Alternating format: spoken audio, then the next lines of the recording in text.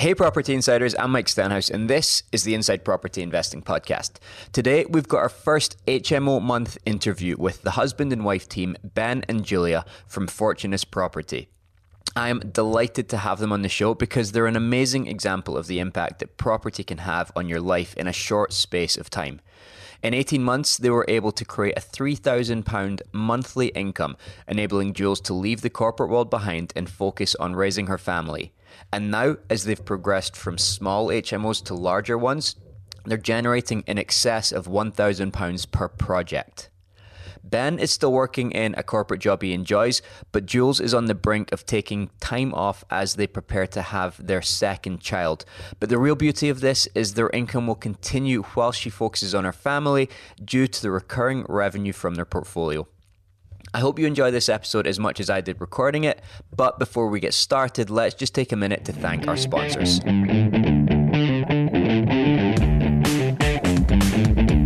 Today's episode is sponsored by none other than IPI's own HMO Month. If you're interested in the world of HMO investing, we want to invite you to a free masterclass that we're running, how to create a thriving HMO portfolio so that you can live life on your terms. Maybe you're listening to this thinking it's time that you figured out what this HMO strategy is all about. Or you might even be scratching your head thinking, everyone else says that HMOs are dead. Why the hell is Mike still so passionate about them? Either way, let's talk about it. We are definitely at an interesting time with the HMO market. There's new legislation and taxation risks to navigate, but there's also huge opportunity and demand to consider as well. The challenge is balancing these different factors to create houses that are a profitable part of your portfolio for the long term. And believe me, it is 100% possible. Ben and Jules are proving it, and we have got a ton of other success stories from other HMO investors to prove it as well. If you've been on the fence for a while, thinking about property investment, wondering if you can make it work, dreaming of a boost to your income or more time or more choice, then why not join us this week for our live masterclass where we'll be looking at what's possible with HMO investing in 2020, where the opportunities are, and how you can create a thriving business. Register your spot at insidepropertyinvesting.com/masterclass or follow the links in the show notes. Well, guys, I am delighted to have you here, Ben and Jules from Fortunus Property. It's an absolute blast and a real pleasure as well, given the fact that you are doing this all the way from sunny Australia. So thanks for being here. Thanks for taking the time to do this. Thanks, Mike. Good to be here. Great to be speaking to you. So I guess, first of all, what I want to do is, before we jump into the property side of things, it's always nice to get to know our guests a little bit. And, I guess the nice thing about this is that we've known each other for a couple of years now, but that has all been whilst you've been in the property world. So for me, I'm kind of getting to learn a little bit about what your life was like prior to that as well. So just take a couple of minutes to tell us, who you are, where you're from originally, and what your life was like prior to property coming along. Yeah, thanks, Mike. So Jules and I, we are a husband and wife team. We're currently living down in East Sussex, and we invest primarily in the East Midlands. We have a family of three, so we've got a 2.5-year-old called Sasha, and we're actually expecting our second baby in March. So it's been a good experience trying to kind of juggle that growing family with the property business and a day job. So yeah, it's lots of fun. As I say, yeah. So I'm Ben, and I guess stepping back. So before property, I'm a journalist by trade, actually. So I guess on the face of it, totally unrelated field to property. After uni, I had a number of business and finance related journalism roles in both Sydney and London. Joined my current company in 2012. And, that's been a really interesting experience, actually. Basically, I joined and it was just myself and my boss. Now I'm quite kind of invested in the business. We've grown it to over 20 people. So, that's I suppose that's teaching me a lot of broad kind of business experience and in terms of like systems and scaling up a company. And, a lot of good experience there. And in terms of the content, we focus on investment and finance. So, a lot of interaction with bankers and lawyers and investors, company CEOs. So that's been good, and I felt like that's kind of, although journalism isn't a kind of an obvious kind of fit for property, it's kind of given me some good broad skills to apply in property. Yeah, absolutely. Jules, and I think Jules, meanwhile, she kind of has been investing since like she was at school or something. So she's had a more natural progression. Not quite, but always had a keen interest in property. It was about when I was 23 when I purchased my first property investment, which was in Sydney, where I'm from and where we're currently speaking to you from. I was living with my folks until 23, so I had a good time of saving during uni and straight after uni. So I used that saved money towards the first purchase of a flat, which was 3 beds, and then I rented 2 of the rooms. So technically, that was my first HMO. Nice, that's cool. So that was my first dabble or first investment in property, and so that kind of got me started in Australia. Corporate-wise, my background is in asset management and commercial property finance. I was working with Australia's largest non-commercial financier as a credit analyst. So I was writing up credit reports on a variety of property transactions for small to large scale investors and developers. I was with them in their financing journey, so also seeing them through in the development cycle too. And in this role, my interest in property investment perked up as I was working with some really down-to-earth investors and developers, and some ordinary people are just taking risks in interesting projects. And I thought, this is something I want to do and dabble in myself. So that was just something that was kind of not burning at me at the time just yet, but I was keen to get involved in. So a lot of the experience that I learned from that role has applied in what we do day to day. So the funding, raising finance. Yeah, we have to stop there. I don't know what to say. No, it's. I mean, it sounds like there's like from both of you like a lot of cool transferable skills from the corporate life. I mean, like the stuff that you've seen and the projects you've been involved with, and like from whether it's raising finance or growing a team, all of that stuff sounds like it would sort of put you in a pretty good position to start your own business. Regardless of whether it's property or otherwise. Like you actually sound pretty well placed to make that jump into working for yourself. Yeah, that's right. So. All transferable skills in what we do right now. So that's right. And when did you move to the UK, Jules?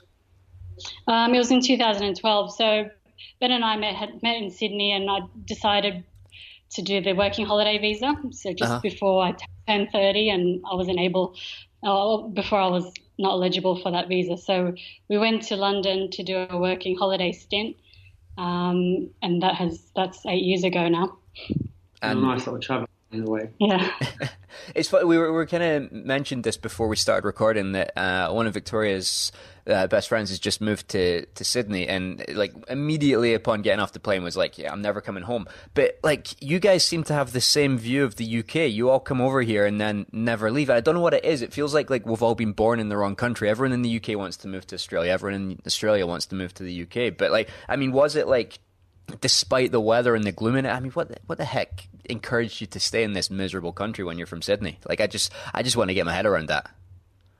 I think for me personally, it was the culture, the exposure to the culture as well, and the travel and different variety of people has been great. I think Jules said once it was just because it was easy to get to everywhere in Europe. Yeah. I mean, that is a big bonus, right? Yeah. You could have said Ben there, Jules. That would have got you some serious brownie points. Yes, that's right. Yeah, so the visa I was on was like pretty much dubbed a working holiday visa. So every weekend I'd be pestering Ben on where we're going to go this time around. So yeah, it was a lot of travel in those first couple of years. Okay. And then, I mean, despite the sort of successful corporate careers and everything like that, at some point you decided that you wanted to escape it. What was the driving force behind that? Was it the sort of call of family life that made you want to step down a little bit? Yeah, there was a couple of factors. So when we moved to London, I was working in the city, and I didn't quite get the same role that I wanted in property finance. I think they saw past my, um, they're looking into my visa. They can see the restrictions. I'm only here for a temporary time, so the role that I was doing is, client relationships, seeing a transaction through the development cycle, and they knew I'll be out of here or out of the, in a year or so time. So I didn't land the job that I wanted, and I just placed myself in a contracting role, which paid me well, but I got disheartened. I was in a banking job that for about 3 years at the time. I really didn't like it. I just thought, I can't do this for much longer.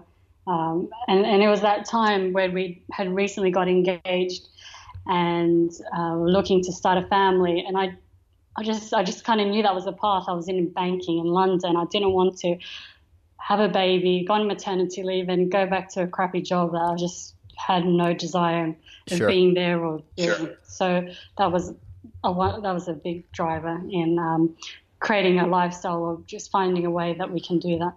And I guess, I mean, that's what I was getting towards, finding that the lifestyle, the way that you can make that happen. Was it a long process before you came to property, or was that an obvious choice from day one? Did you consider anything else before you decided on that route? I think it was an obvious choice, considering my history or my interest in property. I thought this is the time to ignite that little fire in my belly. So I dragged Ben to do some property education with me, and from then on we took it seriously. There was about a year we started proper property investing from 2015, and yeah, it was we really went hard in 2016. To be honest, we were still working on corporate jobs, and then we were just doing the whole travel and finding the right properties. Yeah, I think we kind of had an initial aim of kind of like £3,000 cash flow a month, just to kind of gradually, replace Jules's wage and have a basic wage at least for Jules to be able to kind of step away from her job. So we did that kind of thing, like every Saturday we wake up at like 4 or 5 a.m. No car at this time, jump on a train up to our area, view about 20 properties, get home exhausted at like 10 p.m. Yeah, I know the feeling. Review them on Sunday, and then offers all ready to go out on Monday. We were doing that. We really went hard in the first kind of year or two, I think, and we got to our kind of 3K aim or thereabouts within kind of about 18 months, didn't we? So, amazing. That sounds pretty quick. Like, I mean, from a standing start to be able to replace what is probably more than the average UK salary in 18 months. Like, it's just good to put a time scale on that for other people listening to this and think, okay, you can actually achieve quite a lot in a relatively short space of time if you put your mind to it. But I mean, like, you guys were, like you say, doing this evenings and weekends, so it's possible. It's definitely achievable. It definitely is, and it definitely was a lot of hard work. I suppose we were taught through the property training that we did about the kind of pyramid kind of approach, not a pyramid scheme. Pyramid. Good clarification. But yeah, building your pyramid. So a lot of basic, So we actually started with kind of basic buy-to-let kind of model, and some kind of smaller HMOs, I suppose, to begin with, and just to kind of build that experience, give us credibility with the banks and the investors. And then kind of, it was tempting to go harder earlier, but we wanted to kind of get it right. And I think, especially when you're doing those courses and speaking to a lot of people, it can get really overwhelming to begin with, I think, because there's so many different strategies. Everyone has a different opinion on what works and what doesn't. And it's like, it can be quite a scary place to begin with. But we were quite single-minded once we found our area and knew our strategy, and then we just kind of went hard. We just stuck to our guns and then just took the action to get it done. Yeah, good on you. Yeah. Just you sort of you made a comment about having to drag Ben along to the sort of education side of things in the first instance. I mean, Ben, was it something that you had any interest in to start with? Were you like super reluctant to? I mean, was it the property thing that put you off? Was it the idea of stepping away from the corporate world, or is Jules being kind of mean and actually you were keen for it from day one? Yeah, she's been mean. No. I mean, Jules has always been the one that's been kind of more interested in it, and she's got more of a background in it, I suppose. I've been interested in it, but not really kind of not really done much about it. So it was good to kind of get along there. And for me, it's not necessarily about stepping away from the corporate gig. For me, I quite like my current job. So it was more pressing, I think, for Jules and our family going forward to be able to create income, which gave Jules a lot more flexibility. Yeah, I guess, I mean, the kind of something that comes up quite a lot is, and it doesn't sound like this is the case in your case at all, but like we hear from a lot of people who are part of the struggle is that they have a reluctant spouse or partner or family or friends that are just constantly telling them that it's not going to work, it's not possible. So even though, I mean, Ben, it's great, you're not desperate to leave your corporate job, you enjoy what you're doing, that's a great place to be. But I guess, I mean, it must have been nice, Jules, to have the support of Ben from someone who kind of at least understood what you were trying to do and was willing to come and help out and get his hands dirty when he needed to, and just know that you've got that support and so someone who's sort of in your corner and believes in what you're doing, and rather than trying to figure it all out on your own and justify to other people whilst you're doing it, whilst you've got everything else going on as well. Yeah, it's been amazing, someone to bounce off, and I don't know if I would have been strong enough or confident enough to go and do it on my own. So I'm glad he was able to be open-minded and come along. But it wasn't a hard sell, to be honest.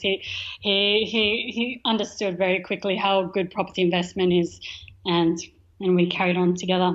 Amazing. Yeah. So sorry, Ben. No, it's all right. Go on. So I was just going to say, going back to that timeline then, you said around about 2015 was when you started. 2016 you took it seriously. Started off with single lets, and within about 18 months you were able to create around about a $3,000 income. So from memory, that was single lets to start with, and then gradually up to like small HMOs. Is that right? That's right. So we had a couple of 4-bed HMOs. Mm-hmm. So we started that way. It was good. Okay. Yeah. More recently, you've sort of made a decision that you're going to go after larger HMOs. So, I mean, what was it that made you think that scaling up the size of the deals rather than the volume of deals was the right way to go?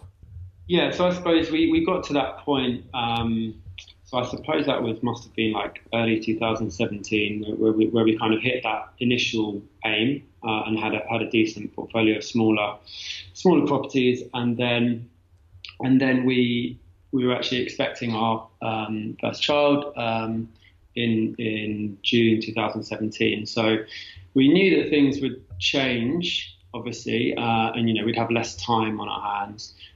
Plus, I suppose we were more confident in what we were doing. We had proven the business model. We were constantly educating ourselves, and we felt ready to kind of take the next step and move on to larger projects and continuing to kind of challenging ourselves and take on fewer projects, but with higher returns, I suppose. So yeah, we made that decision, and then fairly quickly we kind of were kind of coming across a few deals, and and we've been kind of looking at larger HMOs since, really, and. Yeah, specifically we're looking to get a HMO. We can get a commercial valuation. So we was with the experience of the small HMOs, that was working fine. That was working well for us, but there was a bit of money left into those deals, and also we were finding less of those opportunities. So we're just looking for a niche in our area and finding properties where we can create that additional value, obtain a commercial valuation, and recoup most of our investment on the exit. So that was another piece. Yeah, we were finding that market of that those size of property, those size of HMO, there just suddenly appeared to be so much competition, and the deals just weren't really stacking up. There was just too many people going after them, and the returns, they obviously got us to where we are now, but they weren't amazing for the amount of work that we were kind of putting in and the amount of money that we were needing to invest. So it made sense to look for more of a niche and go for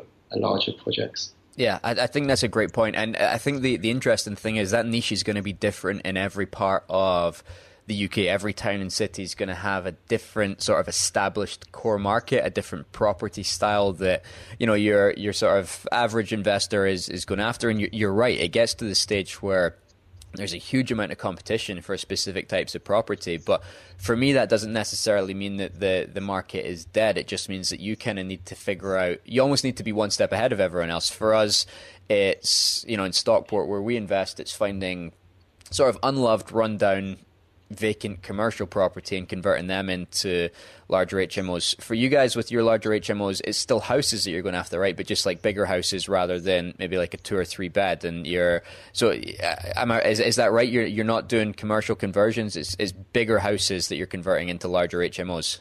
That's right. So our most recent project was a 5-bed house, and it's that's the one where there was not great stock out there. So when this one became available, we really felt like this had great development opportunity and enough size for us to get 7 bedrooms and do an extension. So we were keen to nab that project. Nice. And this is Project Woody, right?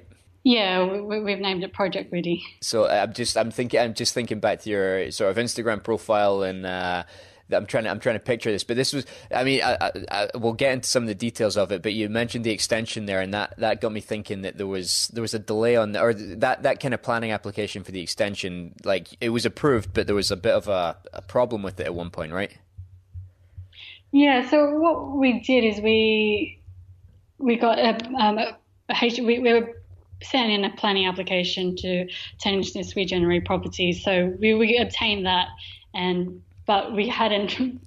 What we thought is that we can do the extension on permitted development, and after discussing with the council back and forth and submitting specifics on the property, it was deemed that no, we had to put in that planning application. So we had to submit a second one, so another planning application fee, but this time to include the rear extension. So when we started the project, our builder was restricted to the internals to the bedroom. So there was like half of the house where they were flying through the refurb, and then the second half of the house, the back end, which was just kind of sitting dormant while we're waiting for the planning to be approved.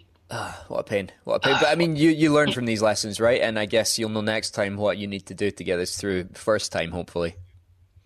Yeah, exactly. Like this was the first time we've ever done a planning application, and we, on a whim, we did it ourselves, just with a bit of help. We just scrolled onto the council website to see what has happened in the area or other related properties, and spoke to other investors who submitted planning applications, and also I just kind of trawled other councils to see applications for HMO conversions there, and I was just creating my own document, and thankfully it was okay. Nice. Okay. So this project's pretty much complete now, but I'd love to know a bit more about the details of it. And I mean, if you're happy to share some of the figures in terms of what you bought it for, what your renovation cost, all that sort of stuff, I'd love to hear it as well. Yeah, cool. So it's basically a 7-bed, 5 ensuite licensed HMO. Yeah, I mean, just coming back to, it was when we sourced it, Jules was pretty on it at that point. We knew we needed that kind of property to kind of take us to the next level. So she saw that come up and she knew she had to be in there straight away. So she actually made sure that she was the first person to view it, and we offered very quickly on it. And we didn't get too bothered. We offered asking price. I think we knew we needed to just lock it down because we thought there'd be a lot of interest in it. And there was. So it was good if Jules hadn't have gone up there on the first day, we wouldn't have secured it. It was a bit weird because it was actually being sold by an institutional investor. So it was on with 2 estate agents. So it wasn't quite clear what was happening. We thought we'd had our offer accepted, but we weren't quite sure. So Jules had been the one talking to our agent. So then I phoned up the other agent and pretended I was somebody different and gave a fake name and everything like that, just to try and find out what was happening. And the agent just I don't know if she should have, but she told me everything about what was happening. So we knew we'd got the property on that one. So that was good. So we had that deal. We had that deal, but literally just to give you the context, we agreed that deal, but we had no money in the bank at that point to finance it. All our cash was tied up in other projects or previous projects. So, we were confident we could kind of get that together. So yeah. Do you want me to go into a bit of background about that, Mike, or shall I just go into numbers? No, I'd love to hear about that sort of fundraising. But I guess just one thing to interrupt on that asking price offer. I think like just the way that you explained that, almost as if it was nothing major. But I think it's a really important point. We see so many people that are struggling to do deals because they're adamant that they've been on a course and we got told that we need to buy BMV, we need to get a discount on it. If it's on the market at 200 grand, we need to pay no more than 180 for it. And I'm like, honestly, I think that's one of the biggest misconceptions in property. If the property is worth 200 grand, pay them 205 for it and get it off the market, because for us, momentum is one of the biggest things, and just getting deals moving is going to have such a bigger impact in the long run than spinning your wheels for like 18, 24 months waiting for this perfect BMV deal that never exists, because it is an active market just now. So I think, just wanted to comment on that. I think you did exactly the right thing, just saying, no, this is a good deal for us. It makes sense at that price. Let's just offer them what they want for it and get the deal done, rather than trying to negotiate for a few grand, which with a big HMO like this, you'll make that back in a couple of months. For me, I just think it's so much more important to secure that deal than to be able to go on Facebook and say, oh yeah, we got it BMV. That's I don't know. It's just something I'm kind of passionate about, but I'm glad that you guys took the same approach. Yeah, I couldn't agree more. I mean, it's just an arbitrary figure at the end of the day, isn't it? So you need to just see whatever figure works for you, and it's not about your ego on getting a BMV deal. It's that. So yeah, it's know your numbers and move quickly once you know that number, I suppose. Yeah, for sure. So you said that you put an offer in on this, not really knowing how you were going to fund it. I guess there's a bit of sort of trepidation doing that, but I mean, how were you able to pull it off in the end? Yeah, so I mean, we were confident we could get it together, but we were kind of crapping ourselves as well at that point. We were just like, what are we going to do now? But it was good. We kind of scrambled around, and we got the deposit and stamp duty together. So altogether, it was about 50k, which we thought, great. That's sorted. We can kind of complete, and we'll get the refurb money sorted as we're doing that. But the lender actually came back. We weren't aware of this at the time. They wanted to see the whole refurb amount in our bank account. So that was a bit of a shock. We thought we might need to evidence some, but the full amount was a bit unusual. Yeah. Is that unusual? Okay. Yeah. I don't know if that's good or bad to know. Well, I guess it's maybe not something that you need to worry about on every project, thinking you're going to need to have 100k sitting in your bank account, I guess. But yeah, it's certainly not something that we see every time them asking for that. Occasionally they do, but I'd say more often than not, they'll kind of take your word on it. But yeah, so we needed to get another kind of 60, 70k together. At this point, it'd been dragging on a little bit, and we were worried about kind of losing the deal. So we really wanted to get it over the line. So it was quite a stressful time, but we managed to get there. We get that extra 65k in less than 3 weeks. So that was it was, as I say, a very stressful time, but probably one of the most kind of rewarding periods as well. Managing to kind of raise that amount in a short amount of time. Yeah. And then the project itself, again, from Instagram, this is the beauty of Instagram. I love just sort of being able to see what everyone else is up to and how projects go, and just follow along with the process. But that was from memory. Actually, Jules, you kind of mentioned this already, right? It was a kind of project of two halves, with the sort of bulk of the house being pretty far along before you were able to start the extension. Yeah, that's right. Our builder was keen for it, the planning application or the planning decision to come through on the extension, because his guys were good to go. They were flying through the refurb. All the bedrooms were they were pretty much photos ready to be done, but while the back end of the house was still like a bit of rubble. So yeah, two parts. Okay. And in terms of the renovation budget on this, do you mind me asking how much it cost you in total? Yeah. I can give you all the figures, Mike. So purchase price was 140. Mm-hmm. The build cost and including the furniture as well, actually. So that was 73. So I think build was about 65 and about 8 for furniture.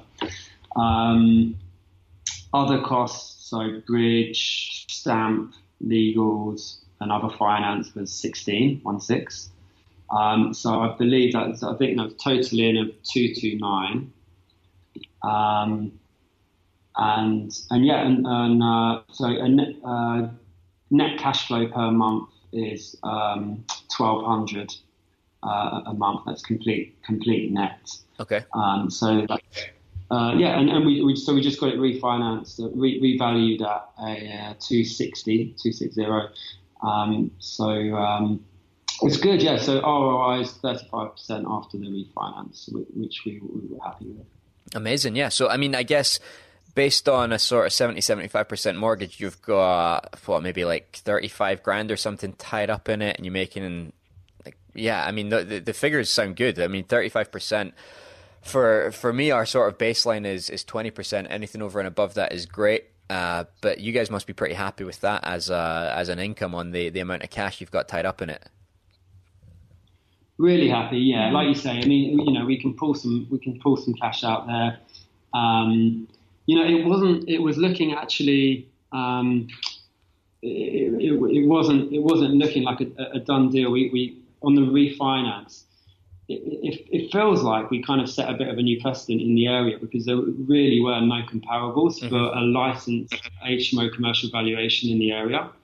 I guess maybe a lack of stock, or people just hold, or whatever. But there weren't any that we could find. So, I think Jules was working really closely with the broker and the value on his visit, and he said the same thing, that there's no comparables. I can't give you a commercial valuation. So it was a bit of a tricky time, because it ticked all the boxes on paper. We had the sui generis license. It was 7-bed. It was right next to the town centre. Rear extension, etc., etc. But it isn't that simple. If there's no comparables, then it's tricky. So we were lucky that the valuer kind of understood the points that we were making, and Jules managed to find some comparables in kind of nearby areas that luckily he took into account. And Jules also spoke to a few other investors in the town, kind of to try and demonstrate some kind of precedent. But that was a tricky bit. Yeah, it was. Definitely was. I mean, it sounds like your hard work paid off, though. Definitely worth building that relationship. I'm always kind of blasé about, having these conversations with surveyors and valuers, because I just kind of feel like the ones that we've dealt with, they kind of come in, they've made up their mind before they've even got out of the car in most cases, and it so I'm just like, look, I don't want to tell you how to do your job. That's my sort of going in approach is like, try to keep a professional relationship by not telling them how to, how they're supposed to be doing their job. But it sounds like totally the opposite for you guys, and it's actually paid off massively by having a conversation with him, by explaining why you think it's worth what it is, and it's worked out. It's you got the valuation that you wanted in the end. So it just goes to show that I've still got a thing or two to learn as well. Yeah. It was good. Well, I did try to put a revaluation pack. I don't know if it was great, but we punted and we put one together and just stayed friendly with him. We didn't overdo it and ask too much, but he just understood our position, and thankfully he was an investor too, so he kind of understood what we needed to be and what we needed to achieve, and there was just enough out there for us for him to give us what we needed. Nice, that's cool. Well, it sounds like a great project, so congrats on that. And I guess as well, just looking at those numbers, so I said at the start, being able to build an income of $3,000 in 18 months is phenomenal. But then from a single project, you sort of increased that by another 40%, 1,200 on top of that. Like, just sometimes, these HMOs, the larger ones, the income potential on them is you can replace an income really quickly with a couple of sort of well thought out, well executed projects, which is just, it's just why even though we're trying to diversify our portfolio a little bit, we just can't drag ourselves away from HMOs entirely, because the income from them can be so good. It's really hard to tear yourself away from that strategy. Yeah, it's been good to us. Yeah, definitely. I think it's a strategy that we will kind of continue to look at going forward. Cool. One thing that I am, I feel like everything that I am passionate about is getting turned upside down today, but that's good. It's good to look at things from a different perspective. One thing if people are saying, where should I invest? There's so many opportunities. I don't know if I want to invest in Nottingham or Newcastle or Nantwich. I don't know why I'm picking all the ends, but I'm just like, look, just try and stick close to home. If at all possible, investing on your doorstep is going to make your life a lot easier, and more than likely there is going to be some opportunity to make money from property within, a half hour, 60-minute drive from where you live. But obviously you guys said you live down in Sussex and you're investing, in the Midlands, did you say east, west? I can't remember. But I mean, you're not investing on your doorstep. You got a couple hours at least to get to the projects you're looking at. Was that an intentional decision? Well, I suppose when we were heavily invested in it was East Midlands. We wanted our money to go a bit further, and the numbers really just seemed to stack up there. And it was kind of 3 hours, so it was within the kind of within the distance that we kind of set ourselves, I suppose. Now we're in Hastings. It's more like a 10-hour round trip. So it's been. Do you want to comment, Jules, on the... That was pretty rough, to be honest. So midway through Project Woody, we had relocated out of London now to East Sussex. So that extra couple of hours on that journey just really killed me. So, and also being pregnant at the tail end of the project was not fun. So, investing remotely or investing up, up in the Midlands has worked for us, but we've come to a point in time that we do actually want to invest closer to our doorstep. We've got a family now, so when we started investing those few hours away, we didn't have Sasha, so we were able to just be nimble and go up and take that time. But our priorities shifted a bit now, so It's funny you say that. Okay. And I think we're still open to projects in that region, because obviously we have invested a lot of time in creating that team that's up there. Yeah, we've got a great team. We know it works. So that's fantastic. So we will continue with that. We're open to it, but I think we're also assessing, the local market, like you say, Mike. It makes a lot more sense to try and do it near to us. And I think looking at building our capital base as well. So whether that's kind of flips or splitting up places, or maybe looking at SA model down where we live. I think it's just looking for the right strategy that works. So we're kind of still analysing that at the moment. Yeah. Okay. Okay, so I mean, I guess the next project for you guys really is sort of baby number two, and well, I guess to be fair as well, from a property point of view, you've got your own house project going through just now, so you've got a lot that's keeping you busy. Is property going to take a back seat for a few months just whilst you get into the new house and adjust to life with two kids and that sort of stuff? Yeah, you can say that. I mean, it's an active choice to take the foot off the pedal, just to enjoy that time and not put pressure on myself or Ben to continue with a project that, if things spiral out of control, we wouldn't stress ourselves. We did the hard work earlier on to be in this position where we can take guilt-free time, well, for me anyway, and just focus on our family and the baby. And no doubt, probably in a couple of months, I want to get back out there, but just to enjoy it. Yeah, I love that. And I mean, I think it's something that people often forget about when they get into properties, the reason why they did it in the first place. But it sounds like, it's front of mind for you guys. You did this so that you could spend time with your family, so that you didn't need to worry about income. Now that there's this big life event going on, it's so good that you've got that income in place that allows you to step back. You don't need to be worrying about sourcing deals and taking two kids with you to viewings or finding child. Like, you can just take the time to raise your family, to spend time with your kids. I mean, it's amazing. It's the whole reason that people get into this, and it's nice that you guys have said, well, you know what, no, we've got an income in place now. We're comfortable.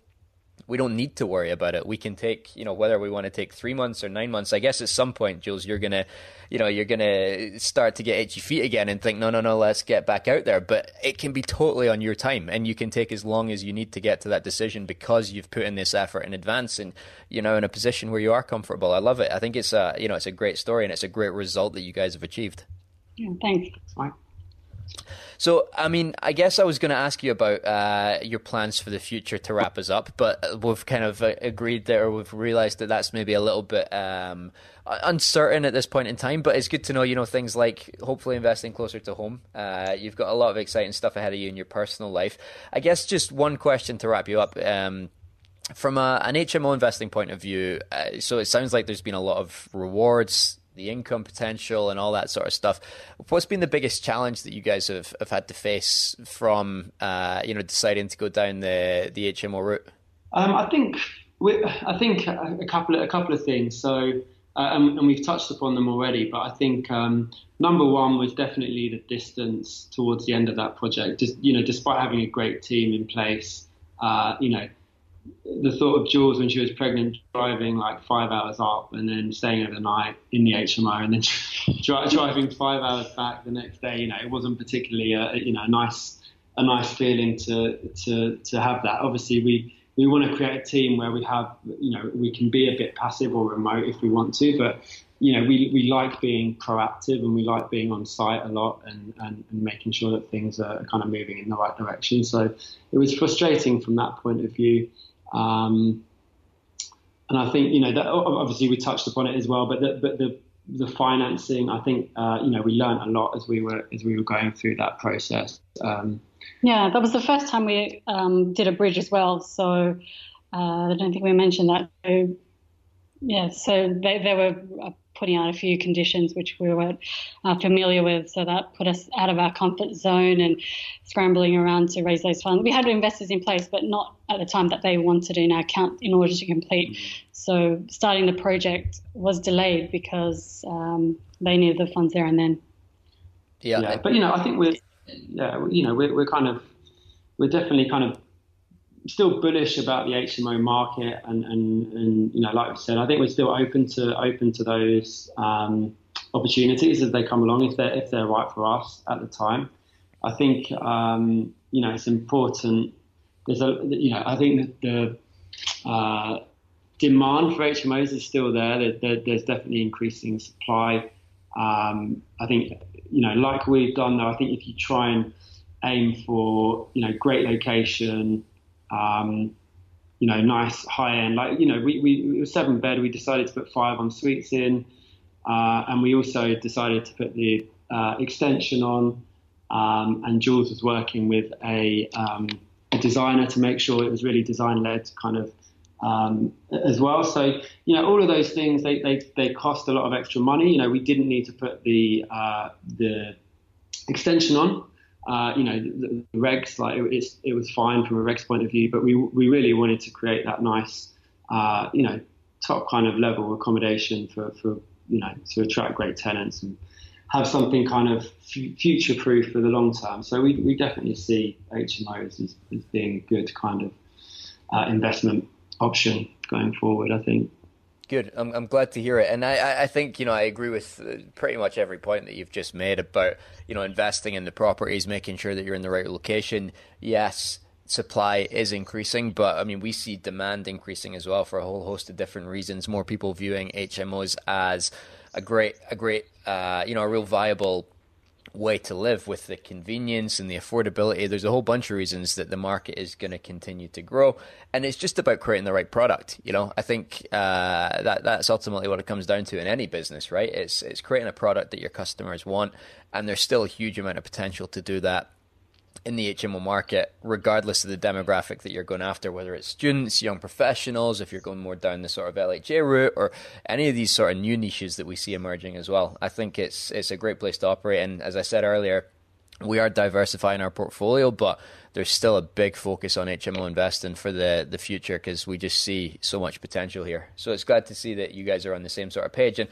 I just want to say, massive congratulations to you. You don't need to hear this from me, but just listening to your story, I think it's really inspiring. I think you've achieved a huge amount, and it just shows that, in a relatively short space of time, you can generate an income from property that can have a really profound impact on the way that you live and the freedom that you've got. So, I think it's a great story. I'm really pleased that you guys were happy to share it with us. And in terms of people wanting to follow along with the rest of your story, I guess it's maybe going to be a few more baby pictures over the next couple of months. But, with your own home progressing and future projects, where's the best place for people to keep in touch and to find out what you guys are up to? So, as you mentioned, we're on Instagram. So we're at Fortuna's Property. You can find us there. Perfect. And we'll make sure we post that in the show notes. Like I say, it's a great account. You've got a couple of stories, I think, of the latest HMO and of your own home, right? So people can sort of see what you've been up to on them. And like I say, follow your journey long into the future. But like I say, guys, thank you so much for being here. It's been a pleasure speaking to you. I've loved hearing your story, and I hope we get a chance to do it again soon. Thanks, Mike. Thanks, Mike. It's been a real pleasure.